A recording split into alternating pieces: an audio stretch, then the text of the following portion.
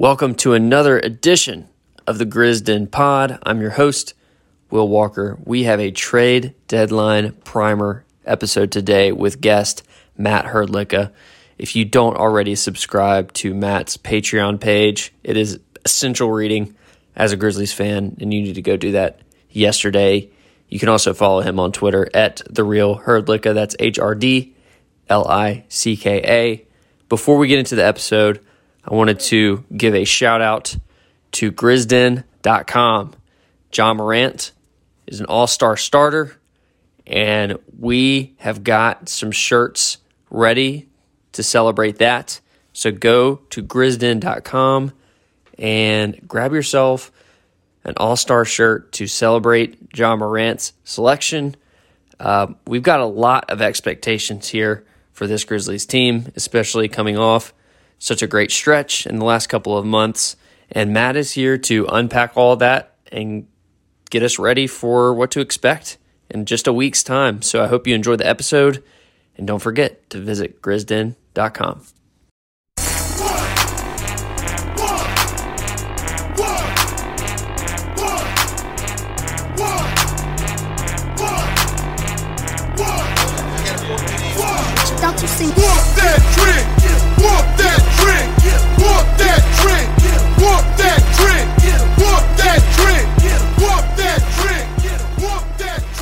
All right, we now welcome on a very special guest. He is probably the most referenced writer that we talk about on this podcast. We are big fans of this guy. He's Matt Hrdlicka. He writes about the Grizzlies and other things on his Patreon page.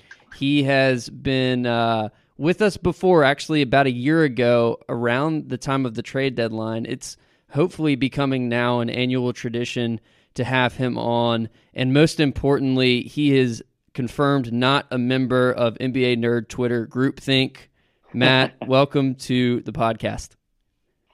Yeah, it's a brand new day. I thought, all my takes were just all the takes of all the other nerds, but I guess I have a little bit of free thought going on. So, and we'll get into thanks it. For having me. Absolutely, we'll get into that because you published a piece today specifically on DeAnthony Melton, and we'll definitely get into some Melton talk here shortly when we get into trades. But I just wanted to start at the top, and I'm going to leave this question intentionally open-ended. What have you thought about the Grizzlies season so far? It's just been kind of wild how, it seemingly doesn't matter who plays. They're just good all the time. I will admit, going into the season, I was really high on this team. I thought they were going to be really good.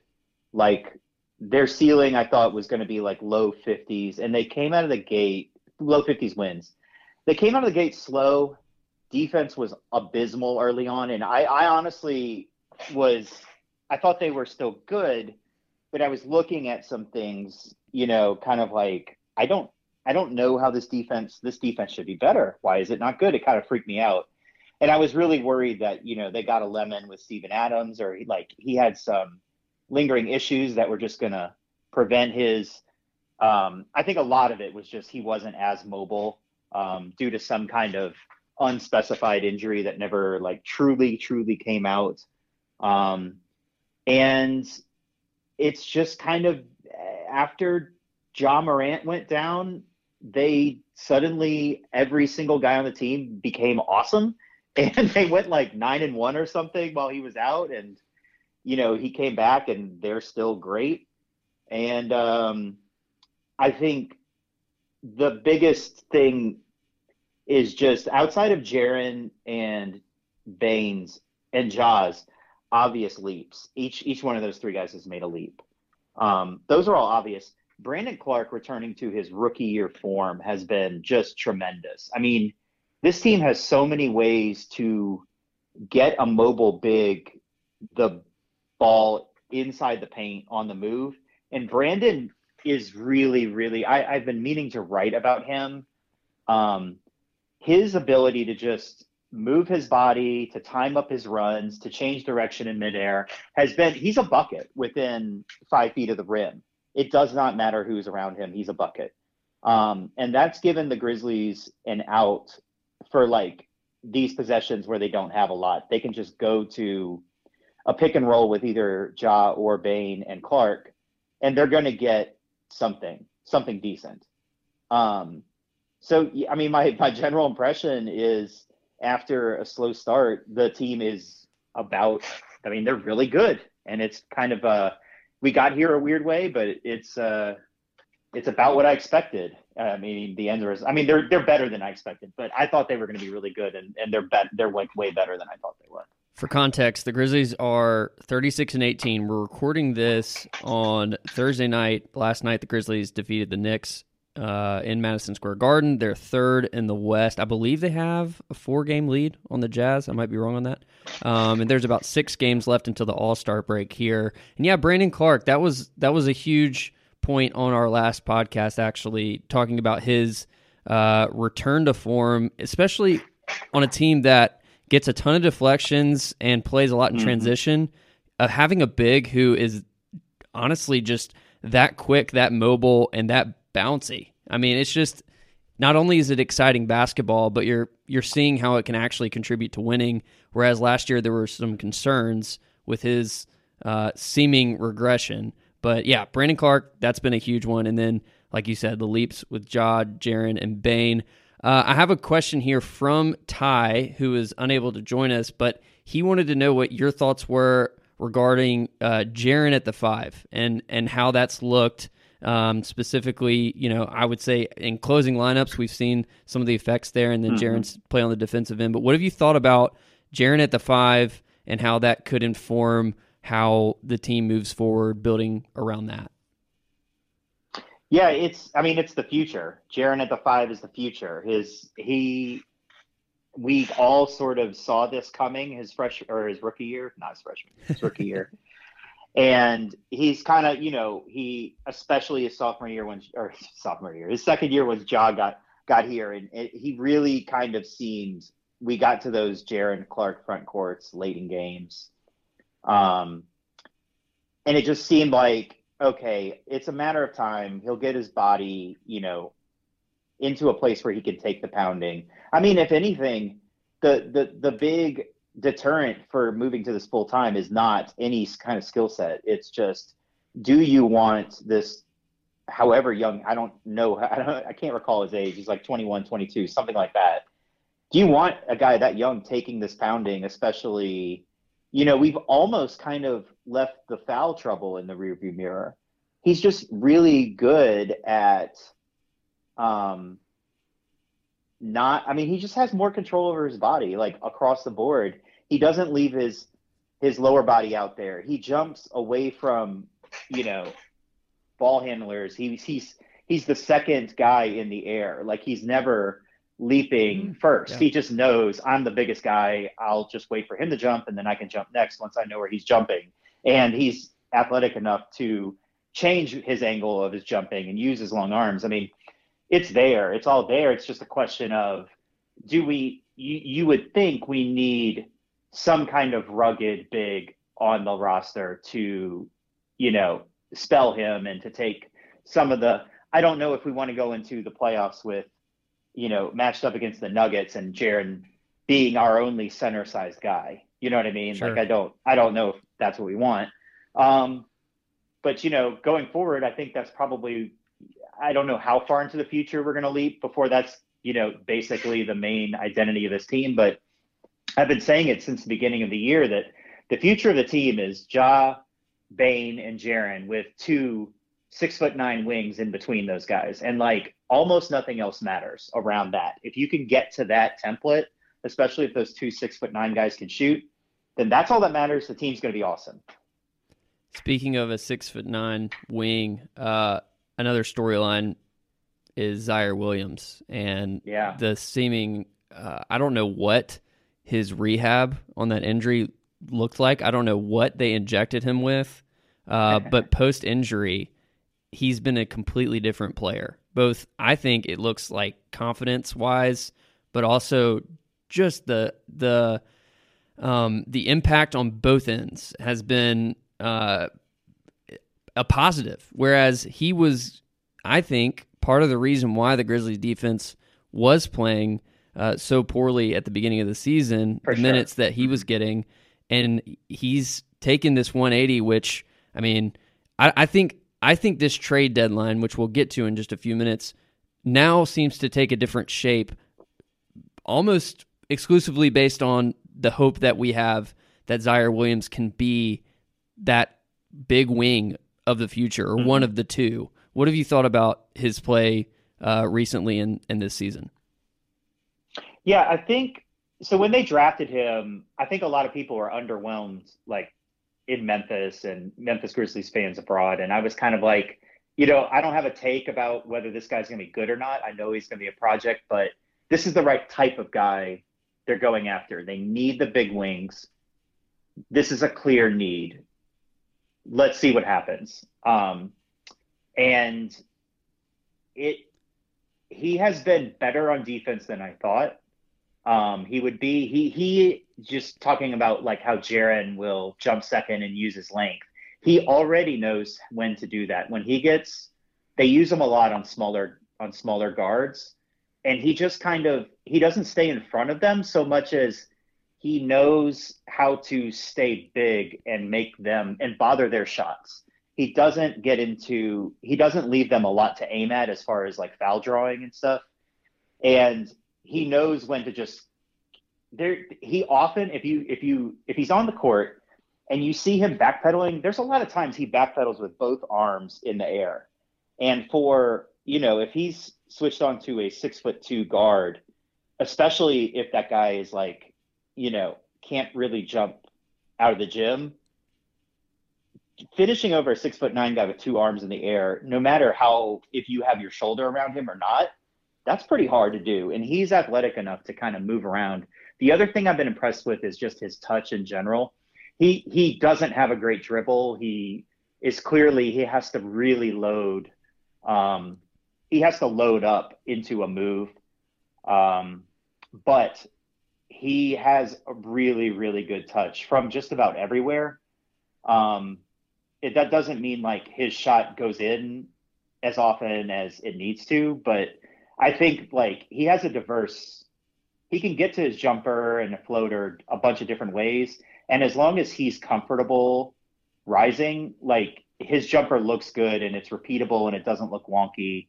And so I kind of see him getting into this 3-and-D role, and maybe he has a little bit more down the road, but I think his 3-and-D is like projectable from here, which is like for us to get that in his rookie year, it doesn't mean he's going to get there, but it's more than I thought he would get. We'd get this early on.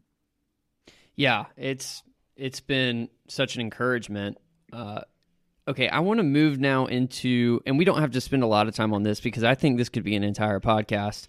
But you had a piece the other, I guess it was a few weeks ago, ranking the Grizzlies' assets, and I guess I want to I'll quickly run through what your rankings were, and then I want to ask you at the end of this if you have any changes that you would make after about another month of data here to pull from. So your honorable mentions, and you did the top 12. Your honorable mentions were Xavier Tillman and Kyle Anderson.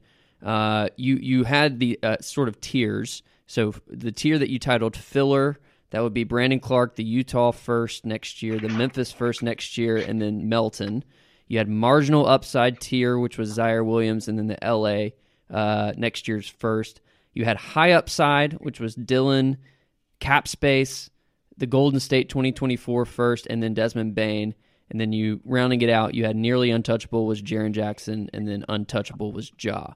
Are there any adjustments that you would make to your rankings here after about a month or so since you wrote it? So not really. I would interesting question. So like it's debatable what you would want, whether it's like Clark. I don't think I have any movement within tiers. And even I say that even though I just waxed on about Zaire, I think I don't want to be too prisoner of the moment here because like Dylan would be the one. Well, cap space is kind of like everybody asks me the question, why do you keep putting cap space in there? Why do you keep putting cap space in there? That's where I was going with this, actually. Yeah. I'm glad you brought it up. So mostly it's because that, like, let's not forget, they have the Lakers pick because of the cap space, okay, from last year. So I had been putting that in there because this is just in it. You know, you don't always sign a guy. Sometimes you have to take on like an Eric Bledsoe contract or a Steven Adams contract. And that's how they got the Lakers pick, and that's how they moved up to 10. So that flexibility, even though they traded Jonas in that deal doesn't happen in the same form without that cap space. They're in a similar position next summer where they eventually have to make a big trade. And that trade, if it happens in the summer, is probably going to be unbalanced. It's probably going to take some form of, like, you take on 25 million and you're sending 18 out or 16 out, and they wouldn't be able to do that as easily if they were over the cap. So, you know, the cap space thing in there is kind of like, it's not worth it on its own, but if this team was already capped out, they would have so much less flexibility that it was, you know, their windows would be shut. So it's like let's get back to this in a year, and the cap space deal would be off the board.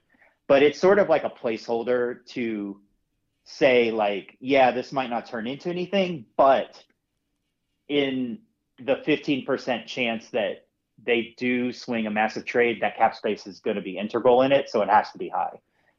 Because in these rankings, I'm ranking upside above all other stuff.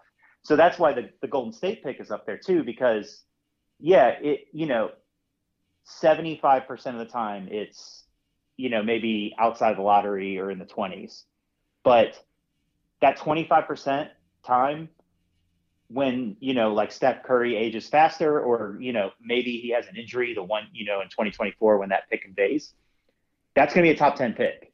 And so it has to be that high because that's going to, the upside is there. So did I answer that question? Yeah. Like, well, because it's a debate whether cap space should be there, but it's more of like, if they use it, it's going to be for something good.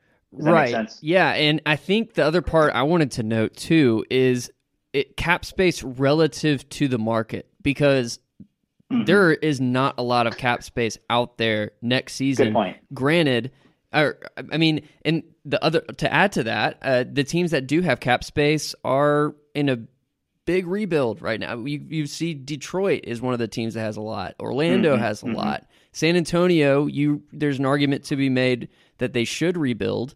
Whether they do or not, we'll see. But I think Memphis having cap space relative to the market is I would agree.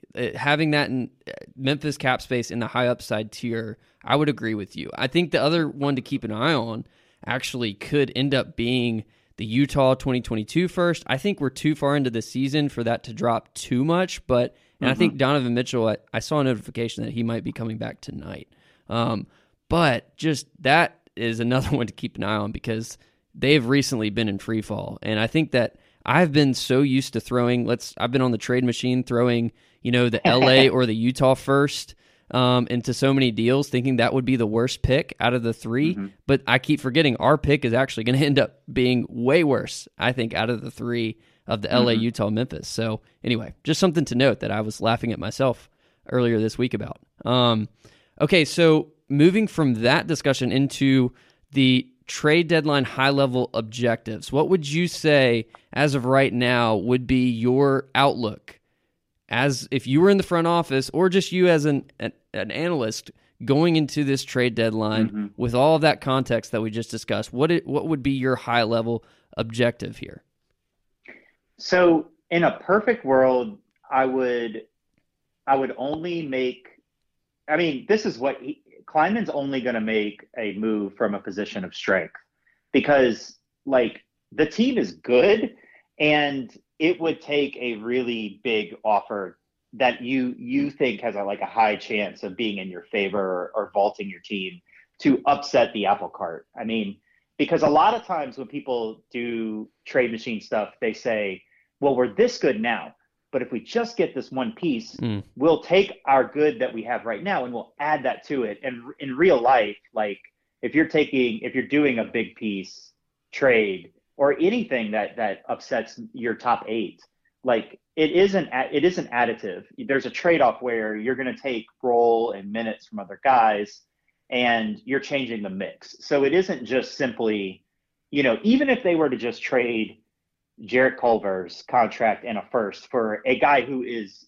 a top 8 player. I don't know who that would be, but just like hypothetically, you're going to lose something from Melton or Brandon Clark or maybe even Dylan if you try to, cut his minutes or shots. Like, these guys, every team is a delicate balance. And especially this team, if you look at it, none of these guys have had their roles changed that drastically. This has kind of been the same pecking order for several years, and they've just kind of quietly moved these guys. Like in the offseason, Jonas left, but they replaced him with a center who just essentially took fewer shots, but kind of still plays the same amount of minutes. And so, it's just, I guess my number one thing I'm not going to do anything that doesn't have a high success rate. The other thing I'd like to do in a perfect world is I would like to do a deal that shifted a 2022 first, and I'm not exactly sure how to do this, shifted a 2022 first into a later draft. Something like I've been toying around with like trades that maybe you send out D'Anthony Melton and a first, and you get back like a 2023 first, or maybe you do it with Culver and you get like a higher upside 2023 first. I don't want necessarily, they're probably not going to draft 3 players next summer and bring them all into the roster. So moving one of those trade chips into the future would be advantageous. And it also kind of takes the arrow out of the quiver of if you want to move up in the draft and the team is like let's say the Lakers pick is 15 and your other 2 picks are 25 and 22. It takes the arrow out of the quiver of like the 10th team, the team with the 10th pick saying, well, I want all 3 of those picks. Well, no, you can't have all 3. You can have the 2 that are in this draft or whatever. So I would like to ideally, and I don't know it's probably 2 trades, one trade trading away a first and a player, and then another trade bringing the pick back in or something. It's a convoluted, it's not an easy thing, but you don't want 3 picks in one draft. You really don't. And then, you sniff around at the big stuff. I kind of, in an article, I described it as a barbell strategy where you look at a lot of little stuff and you look at a lot of big stuff and you don't really mess in the middle where it's like, oh, I'm going to make my 9th man like 25% better or something. Like that doesn't, in the playoffs, that doesn't really figure in too much.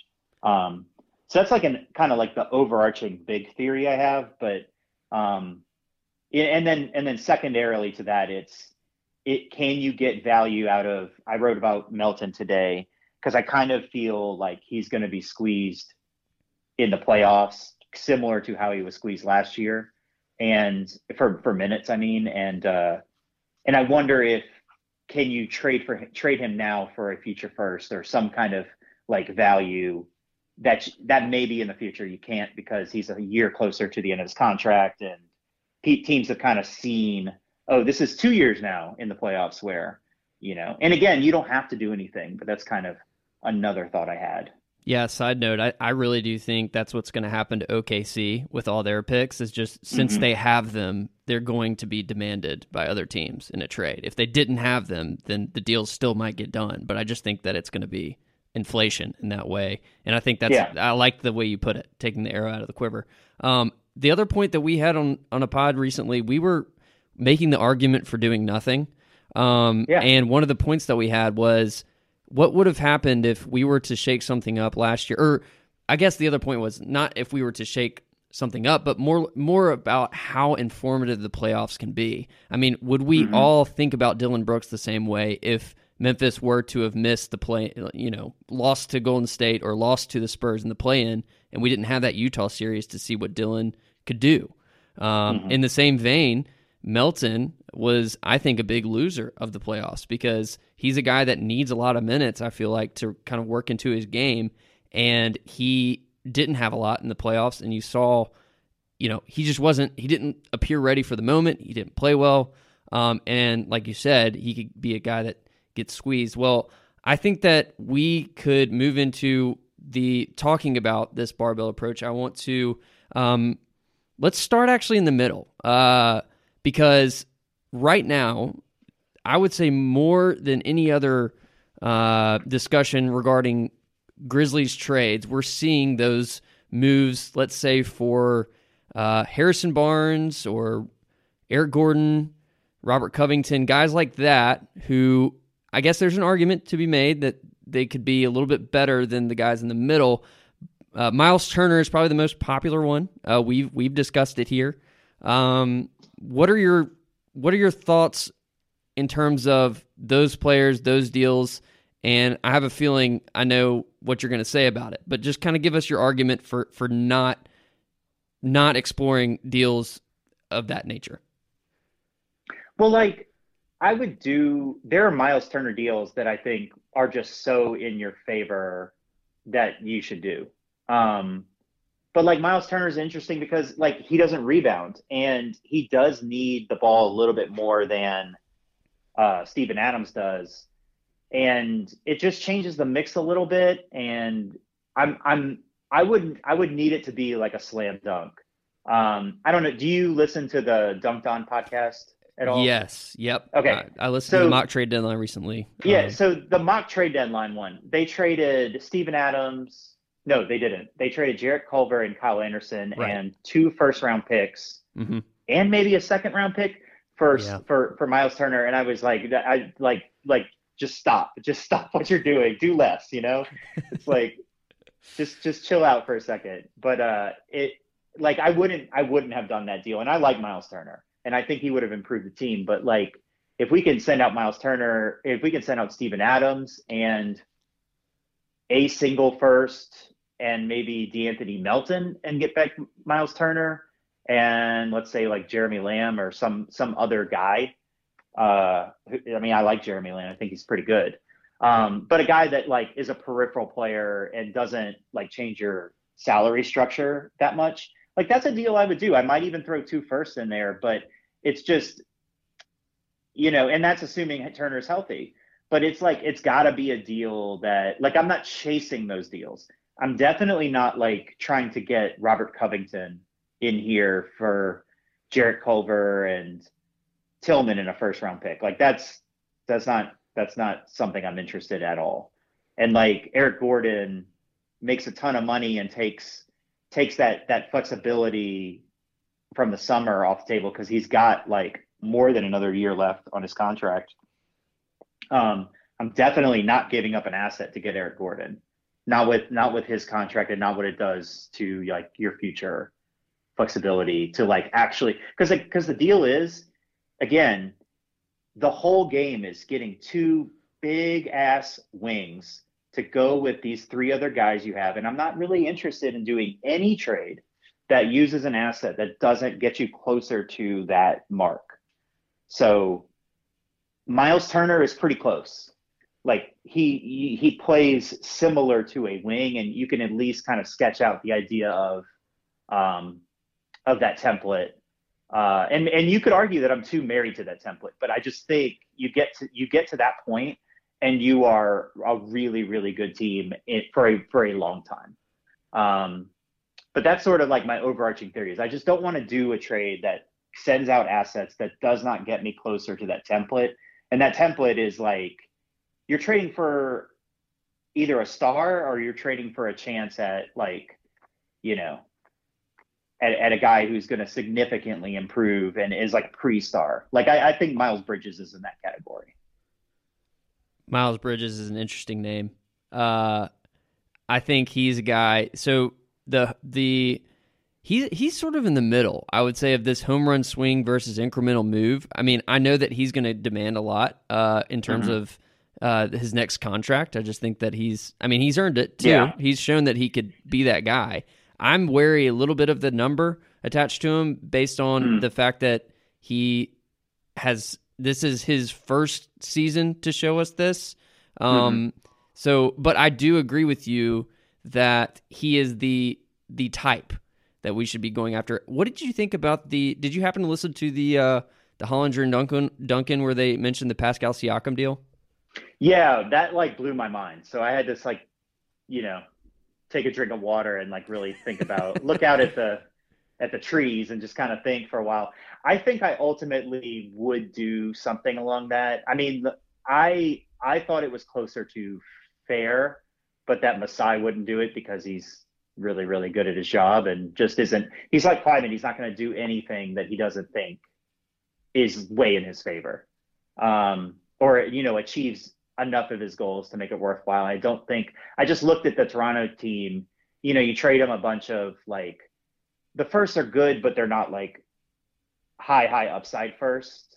Even myself, I put them in as filler, and I think the Lakers pick was the marginal upside. Masai's not trading a all-star for a bunch of marginal upside and low upside picks. He's gonna ask for Bane, and you're just gonna say no, and then that's kind of it. Yeah. But I think that team would be so nasty. Bane, Ja, Dylan, and then Jaren and Siakam. I do worry a little bit. I was talking to somebody on Twitter about this who lives in Canada, and I was like, is it just me, or is Siakam just a little too spastic? Isn't the right word, but just frenetic. He demands the ball and it goes in and he gets to the basket, but I just worry that he would upsetting the apple cart. Is his role too big to bring in and just assume it's going to be additive? What are we not noticing that he's going to take away that he will take away? I had a little bit of doubt there. And then his contract is just so massive too. But I had to really think about that one. It was interesting. Yeah, I saw a tweet which was really funny, and it was that John Hollinger is always trying to trade Pascal Siakam because apparently he picked Wade Baldwin right before him in the draft, or pretty near to it. So I thought I got a kick out of that one. What do you think about TJ Warren? Because in this Miles Turner trade machine stuff that I was just looking through, TJ Warren is a guy that I think people forget about, and he's right in between. He's not a 6'9" wing. He's a little shorter, but he could provide that a scoring boost. He could upgrade a couple of, he's a rotation guy, and has shown last year especially, or I guess it was a little bit more than last year in the bubble, what he could do. He's a bucket when he's on. What do you think about that in terms of a deal that could package together a little bit more to get in that? I'm returning back to Turner, but I had it written down to ask you because I was interested in what you thought about Warren.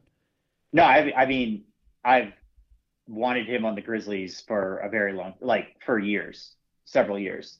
And healthy TJ Warren is the guy you clear the cap space for and you offer the max contract to, healthy TJ Warren, because he fits in perfectly.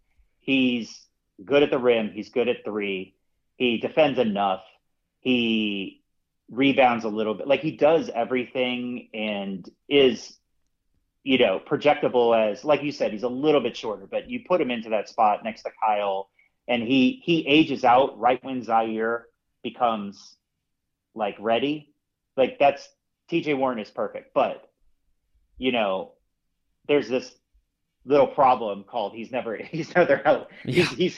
healthy right now, and we don't know why. It's similar to Turner, but less so with Turner, because he's been apparently he's expected back around the beginning of March. But TJ Warren hasn't played in a year, and that can be concerning when you don't play basketball for a whole year, and we don't really know. You've had several surgeries. We don't know exactly. So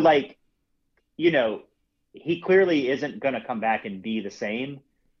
But I do think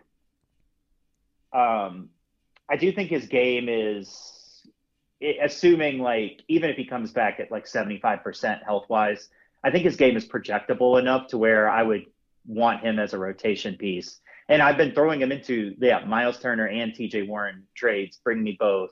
I'll send you back D'Anthony Melton and Steven Adams, and we can talk about 2 first-round picks because I just having his bird rights is valuable. That's what I was going to say. And 2, I think he could be, due to the injury concern, you could even get him on a team-friendly deal long term. I love TJ Warren too. Yeah, he's the perfect player. It's just you don't. And also, I don't know if you've heard this, but I know Nate Duncan had on I listened to his preview with the Indiana Pacers reporter, and that guy knows Turner or Warren really well. And Warren is apparently a guy who doesn't want the limelight and just is a quiet guy. He doesn't like the media. He's a small market player.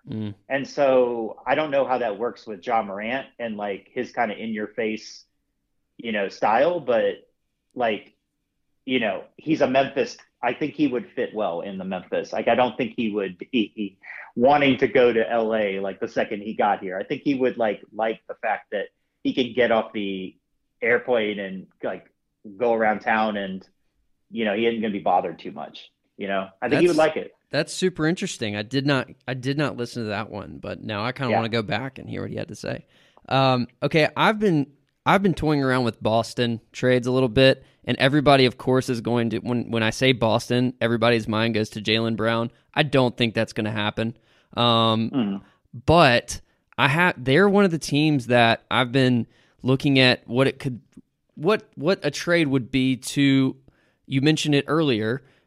Trade one of our firsts in this upcoming draft for one in the next draft or down the line, a future draft. And so I think that they could really use a guy like Kyle. I think that they could use a guy like Melton. I was playing around with Josh Richardson trades. Have you looked at Boston at all? I also like Peyton Pritchard a whole lot. I think he could provide some Tyus Jones insurance because he has a 3-year deal that he's still on, very cost controlled. What do you think about anything having to do with Boston? Have you tried anything in terms of trades with them? I haven't, but Kyle makes sense for them. Kyle, Jalen, and Tatum and Robert. I mean, that would be awesome defensive team. And Kyle would give them. I mean, they don't have any passers, so Kyle would instantly come in and be the best passer on the team. Him and I guess Horford. Kyle's better than Horford, passing wise. Like he would fit, and they would re-sign him. And I guess at that point, I'm getting a first round pick from them because Josh Richardson is not good, and no, I'm taking on his next year's contract. Exactly, too. You're clearing their books a little bit. Yeah, I mean that makes sense. I mean, I don't know what the tax implications would be for them. Like if they could, we might have to take another of their contracts that's guaranteed for next year, so they have enough room to sign Kyle. Because I don't know what Kyle wants on his next. Like I've talked about this on other pods, but the Grizzlies have 100% talked to Kyle and Tyus about what the extension number is. Like what do you guys need for your next contract? And so the team knows, like if Kyle is asking for, hey, just give me like a little raise off of what I'm making, like an $11 million deal for Kyle going forward, something like that. Like I'm interested in that. But if he wants 15, 16 million, then I'm trading him. I'm assuming he wants like a 3 or 4 year deal. So, 15, 16 million over 3 years, like I'm not interested in that. And I want to trade him at that point. So that's another thing that the team that trades for him is going to want to know. Like if Boston's only going to make that trade probably if they can re-sign Kyle, and only if they can re-sign him for something they think is reasonable. Because they have their own tax issues. It's not bad. I like that, and it kind of clears you up. Like maybe Richardson goes to a third team, sure, and you use one of your firsts or two of your firsts even to then bring in Like that's kind of the balancing act that I see. It starts like that wave. Yeah, that's sort of what I was thinking. I'm very intrigued now with the Bridges idea. Like I'm I threw out this was before Zaire. This was when like Zaire was just coming back and he hadn't been lighting the world on fire as much as he has been. Like I try not to be prisoner of the moment of this, but I DM'd somebody and I was like, I think this was after one of their I think this was after like the Brooklyn win, when they just housed Brooklyn. And I was like, all right, Zaire and all three firsts for Miles Bridges. Because like you're not it's ludicrous. It's an overpay, but right, you are not getting Miles Bridges unless you overpay. right. And to me, this is a more of a I'm acknowledging it's an overpay because it's just I think I have zero doubts that Bridges would come in and slot into the area that Kyle Anderson plays in and Zaire plays in, and he would like immediately slot in and everything would be fine. Like I don't have any usage issues. He brings the right skill set. He does a little bit of everything. He can shoot. So you have another shooter alongside. Like you basically will always have a shooter when Brandon Clarke is on the floor, which is huge because they don't. The big thing that Memphis lacks is shooting from the 4 or 5 position, really from the front court when Jaren's out. When Jaren is out, they have no spacing, even with Bane on there. So getting a forward-sized guy who can knock down threes, Zaire excluded, is like the pressing need because once you have that, you can like the floor is just open for Clarke in a way where right now you kind of need to play Jaren and Clarke together. Yeah. Okay, we'll get you out of here on this one. What results from this trade deadline would shock you from the Grizzlies? Who? Shock me. So, I mean, obviously they're not trading any of their top 3 guys. Ja, Jaren, Bane. So like taking that off the floor. I don't know. I guess I would be pretty surprised if they pulled.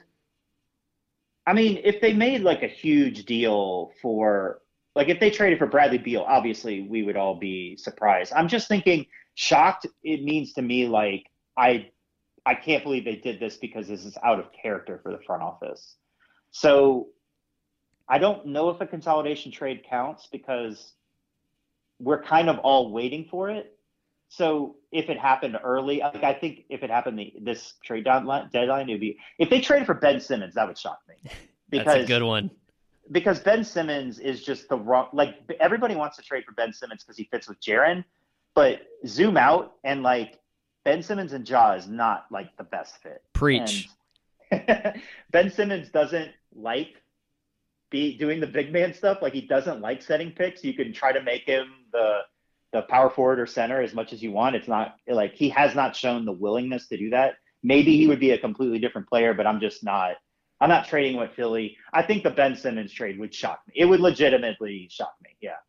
That's probably my answer. What about you? What do you think would shock you? Yeah, I like the way that you put it. It's funny because in the previous I guess regime of the Grizzlies, front office, I was never shocked by anything in the worst way because you always expected the worst. I think something out of character where you are looking at an overpay right now for a guy who does not obviously warrant an overpay would shock me.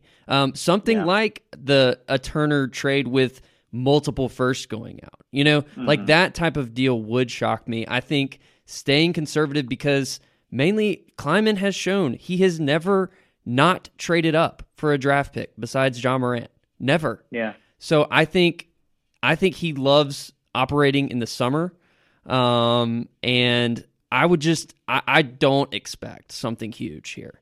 So, but yeah, like you said, it's something out of character, and we've come to expect this front office, especially to squeeze every bit of juice out of every asset they have. So, you mentioned I have to take a mea culpa on one. The one trade that I thought was just a bad trade was when they traded Gasol. They got Valanciunas, they got Miles, they got CJ Miles, and DeLon Wright. That's right. And I was looking at it. I think I tweeted after that, like, I root for one of the dumb teams. And I was wrong. I mean, and they got a second round pick. And I was just like, I can't believe, like, it, you know, so they got out of that they traded CJ Miles for Dwight Howard the next summer. And they shaved like $2 million off. And then they bought out Dwight Howard. And they ended up, like, instead of CJ Miles $8 million, like, dead salary, thank you, Washington Wizards. You took him off our hands. We got Dwight Howard. We bought him out for like half of his. So we turned $8 million into like $3 million. And which was, I mean, I don't know if you remember this. We were up against the tax line. Yes. And I was like, we have no flexibility. Why did we do this? This makes no sense. Well, they got out of the CJ Miles thing. They did concurrent to that. They traded for Avery Bradley. I was like, why are we doing this? Well, they got a trade exception out of that I didn't realize. So, like, that was a great deadline for them, and they didn't even, like, get much value out of it, but they ended up chopping up these big contracts into smaller ones. Jonas was way better than I thought he was, too. That was the other thing. So, you know, that was the last time I was legitimately shocked in a bad way about a Grizzlies trade, and it was that, you know, right around that transition time where maybe Kleiman was starting to have a bigger hand in it. Maybe we'll never know who actually was pulling the strings during then, but that was one where I was like, not only was I shocked and I couldn't believe they did that deal, I was happy for Mark, but I was also, like, dead wrong about the value in there because they did all right. That's a good one. Well, Matt, this has been awesome. We at the Grizzden Pod literally have a drinking game where whenever your name is mentioned, we all have to take a drink. So you're very popular here. Very, very popular on this podcast. We love all of your writing. We look forward to seeing what you have to say after the trade deadline. We'll see what the team does. I'm super intrigued. It's never been better to be a Grizzlies fan. The team is just rolling right now, and it's never been more fun to talk about the Grizzlies. So thanks for joining the Grizzden Pod, Matt, and maybe we'll talk to you next year, hopefully maybe even sooner, but we'll do this again next year, for sure. Absolutely, man. Awesome. Thanks for having me. Thanks. Party on, party people, let me hear some noise. DC's in the house, jump, rejoices as a party over.